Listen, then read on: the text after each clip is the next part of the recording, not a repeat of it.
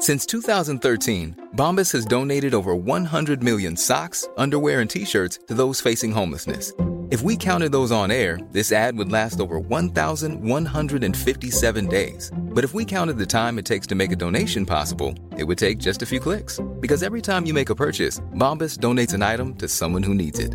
Go to bombas.com/ACAST and use code ACAST for 20% off your first purchase. That's bombas.com/ACAST, code ACAST. Ryan Reynolds here from Mint Mobile. With the price of just about everything going up during inflation, we thought we'd bring our prices down. So to help us, we brought in a reverse auctioneer, which is apparently a thing. Mint Mobile Unlimited Premium Wireless. How to get 30, 30, bit to get 30, bit to get 20, 20, 20, bit to get 20, 20, bit to get 15, 15, 15, 15, just $15 a month? Sold! Give it a try at mintmobile.com/switch. $45 up front for 3 months plus taxes and fees. Promo rate for new customers for limited time. Unlimited more than 40 gigabytes per month. Slows full terms at mintmobile.com.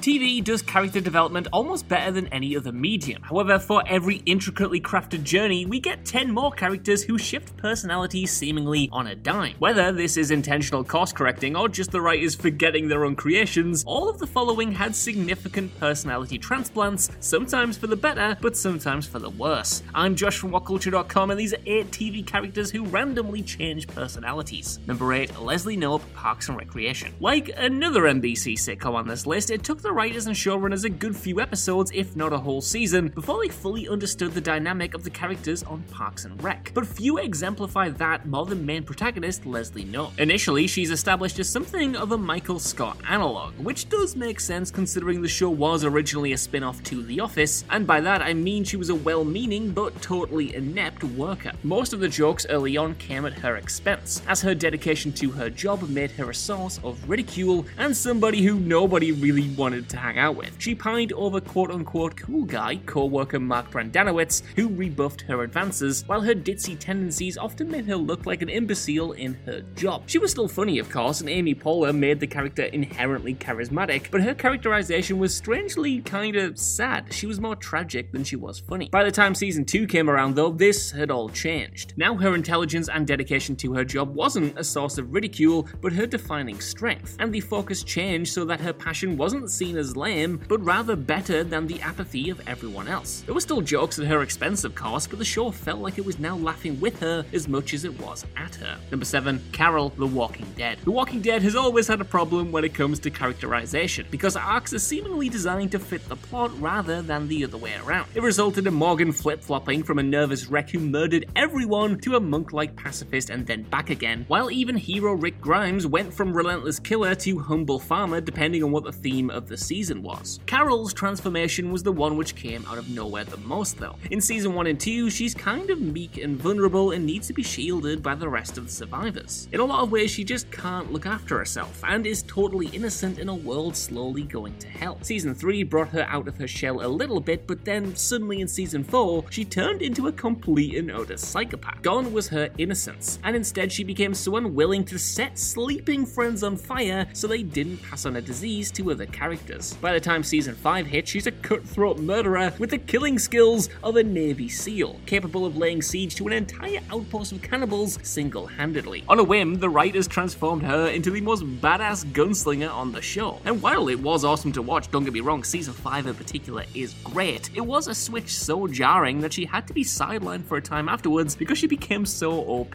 Number 6, Banjo, This Is England 86. This Is England is one of those rare properties that not only survived the jump from the big screen to the small, but arguably benefited from it. However, despite it being a good fit for the serialized structure of TV, not everything translated smoothly from the original film. Case in point, Banjo. In the movie, he's presented as a hardened, violent prisoner who shared a prison cell with villain Combo. Combo, of course, was a big, mad, violent racist, but Banjo goes even one step further than him, as he clearly enjoys in a sick way the violence on display. In fact, after Combo senselessly beats Milky close to death at the end of the the film, Banjo's there smiling with glee and even asks when it's his turn, which he's gifted with a glass bottle to the head from his former cellmate. All in all, he's a pretty abhorrent dude, which makes it even more jarring then when This Is England 86 debuted and Banjo there was depicted as being best friends with the good guys and the rest of the cast we were rooting for. The racism he not only indulged in but met with glee isn't even really mentioned, despite him being its biggest supporter. In the show, he's no longer an intimidating thug who wields a machete, but rather a big friendly teddy bear who loves his friends and is accepting of everyone. Don't get me wrong, it makes for a better, less depressing series, but it's weird watching the show immediately after the film, as they might as well have been two different people.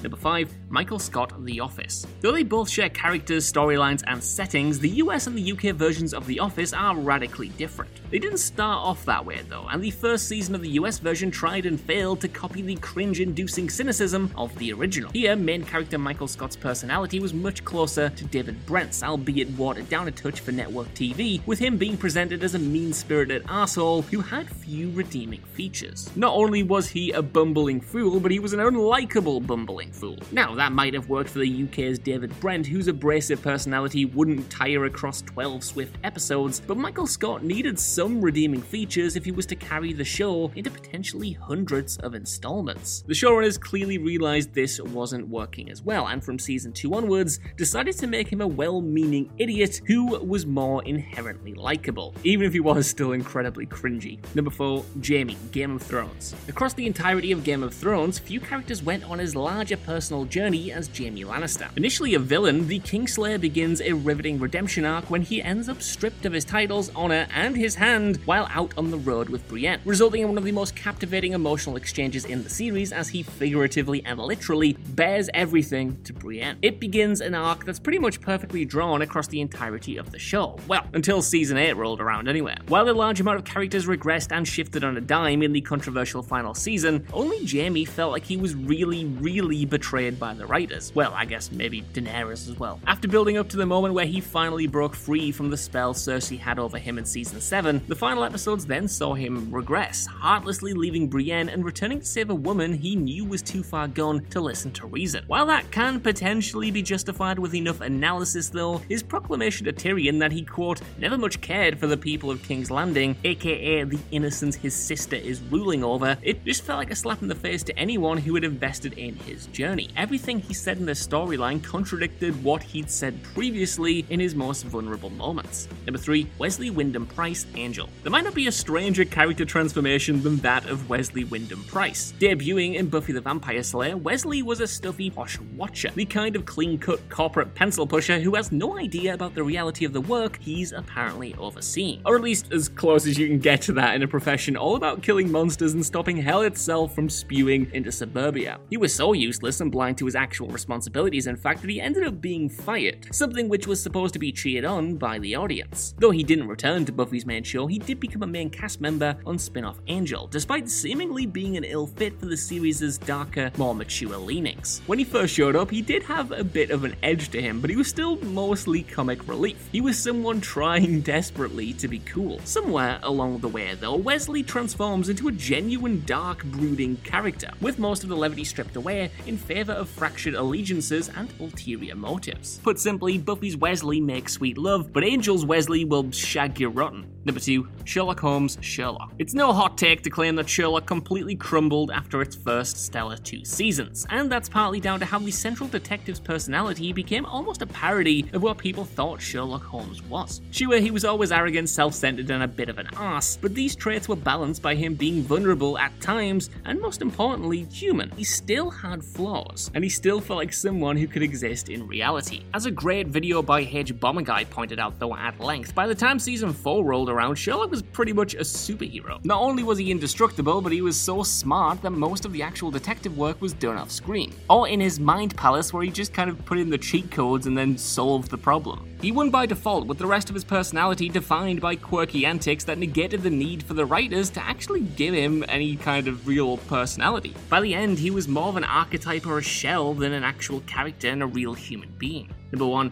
almost everyone on The Simpsons. It's probably inevitable that a show going for 30 years would have trouble keeping the personalities of its characters not only consistent, but entertaining as well. And The Simpsons completely failed at doing either of those things. Now, it's nothing new to say that the show has been bad for longer than it was ever good, but a major part of its decline has to do with the way new showrunners and writers completely mangled pretty much every character. The core family had it the worst, of course. The two biggest casualties were Homer and Lisa, the former of which transformed from a bumbling but caring idiot into someone who was aggressively selfish, hurtful, and mean, while the latter's uptight tendencies were pushed to antagonistic levels, leaving her to be defined by her preachy, holier-than-thou personality in later seasons. Supporting characters similarly receded into the most basic versions of themselves, all meaningless quirks and one-note catchphrases. Planning for your next trip? Elevate your travel style with Quince. Quince has all the jet-setting essentials you'll want for your next getaway, like European linen, premium luggage options, buttery soft Italian leather bags, and so much more. And is all priced at 50 to 80% less than similar brands. Plus, Quince only works with factories that use safe and ethical manufacturing practices. Pack your bags with high-quality essentials you'll be wearing for vacations to come with Quince. Go to quince.com/pack for free shipping and 365-day returns. Hey, it's Paige DeSorbo from Giggly Squad. High quality fashion without the price tag. Say hello to Quince. I'm snagging high-end essentials like cozy cashmere sweaters, sleek leather jackets, fine jewelry, and so much more. With Quince being 50 to 80% less than similar brands. And they partner with factories that prioritize safe, ethical, and responsible manufacturing. I love that. Luxury quality within reach. Go to quince.com/style to get free shipping and 365-day returns on your next order. Quince.com/style. Imagine the softest sheets you've ever felt. Now imagine them getting even softer over time. That's what you'll feel with Boll & Branch's organic cotton sheets. In a recent customer survey, 96% replied that Boll & Branch sheets get softer with every wash. Start getting your best night's sleep in these sheets that get softer and softer for years to come. Try their sheets with a 30-night guarantee. Plus, get 15% off your first order at bollandbranch.com. Code BUTTERY. Exclusions apply. See site for details.